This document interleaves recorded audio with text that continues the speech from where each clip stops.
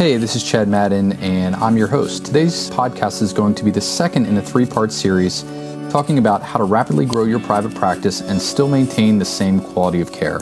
By the end of this episode, you'll learn what level private practice PT you are and how you can get to the next level. If you're interested in learning more about these strategies and others, then be sure to pick up a free copy of my book, Killer Marketing Secrets for Private Practice PTs, over at breakthroughptmarketing.com/book. All right, so this is part 2 of how to scale or grow a business and keep expert care in at the same time. And just a quick review, last time we talked about the big self-limiting belief, which is I'm the best. And most of us think that, nobody else can take care of patients the way that we can. And then we talked about, and we drew on the board here behind me, all the different balls that most of us are having to juggle, especially early on. Well, if you've ever heard of the 4 levels of private practice PT that we talk about, this is really important, and it becomes relevant when we're trying to outsource or when we're trying to turn over, juggling some of the balls within the organization and handing them over to somebody else. And, really quick review here. So at the top, we have Hall of Famer, then we have All-Star, then we have Major League, and we have Minor Leaguer.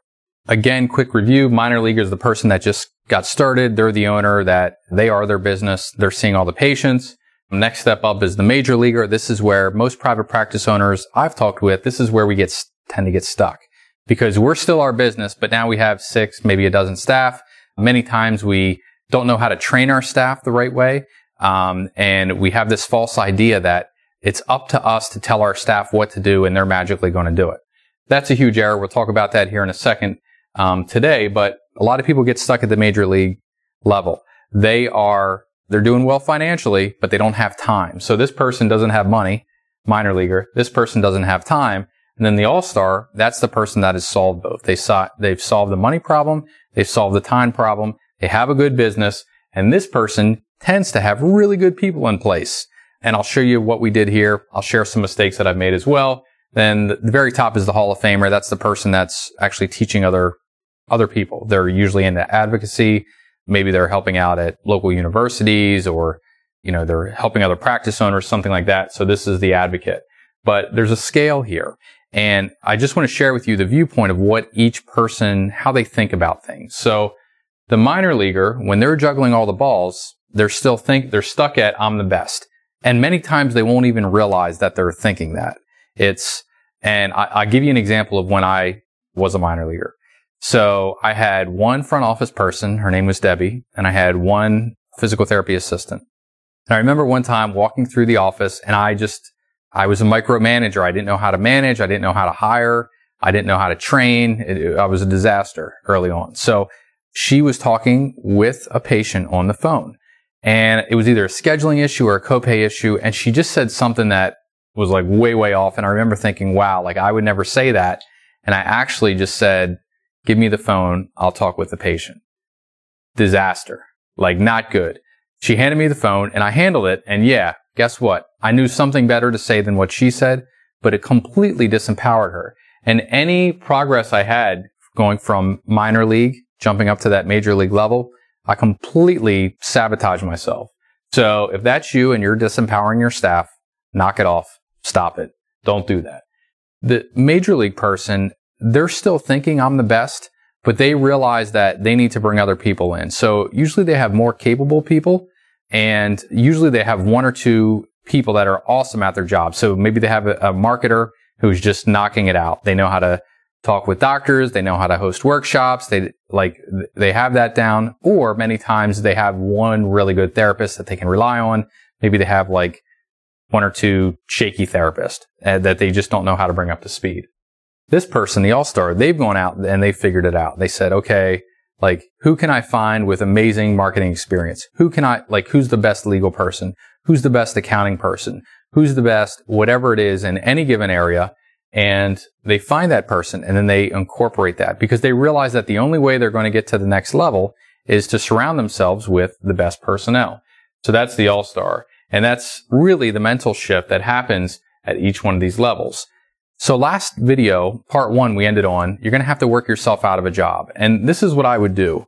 List out, it's a really simple exercise, but list out all of your responsibilities. that you have for your private practice. I expect this to take a while for most of us, but if you're treating right now, and that's a responsibility, write treating. If you do marketing, then write marketing. If you're hiring and firing and training everybody, write that down. If you're doing any front office activity at all, write that in as well. If you're doing your billing or you're involved in anything at all where you have a responsibility, write that down right now. It should be a pretty huge list. So let's say you've done that now, and let's say I'm doing treating. Let's say I have a receptionist and I've turned that over, but I'm also doing all my own marketing. I'm handling my finances, like doing payroll and something like that through like a QuickBooks. So handling finances, I've turned over my billing now. I'm also training all staff. And let's say I'm doing like admin, like the metrics management. Okay, so here's 5 responsibilities. Oh, let me throw in another really obvious one here. I talk with a lot of therapists that like every Friday they're cleaning their own facility, cleaning the bathroom, stuff like that. So let's just say we're cleaning. Well, I'm not sure if this is an urban legend or not, but there's a rumor that the first question that they ask in Harvard Business School is if Bill Gates of Microsoft, the multi-billionaire, if he's walking down the hallway and he sees a $100 bill laying on the ground, does he stop to pick it up? The obvious answer is no, because his time is worth more than $100 a second within the marketplace. And that might seem sick or unreal, but if you calculate it out, it's significantly more than that. So it's not worth his while to stop and pick up $100 bills that are laying on the ground. He has more things that are more valuable to do with his time.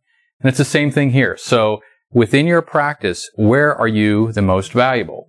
Long ago, so when I did some soul searching in the early 2000s, I really was drawn to marketing. That got me jazzed up. I loved to study marketing. I was reading marketing books at night and early in the morning and over lunch. Like I've always had this thing for marketing. It fascinates me. So I studied it. This did not. I've done a lot of Con Ed over the years, and really quick, what we decided to do is just go out and hire the best physical therapist. Much easier to do. I knew that, evidence-based practice, at least for us, and the way that I'm interpreting that, and I'm not going to get into like any sort of argument or detail with that right now, but I saw evidence-based practice coming in the future, and this is back like in 2004, 2005, and we just went out and we found the best evidence-based PTs. And so I started turning the responsibility over for this long ago. And I'm fine saying like, I'm nowhere near our best physical therapist today. Good. People like to work with me. I'm good. My name's on the building, all that stuff. But Mike Gilbert, who is my partner over at Gilbert Physical Therapy, is so ahead of me with regard to technical skill.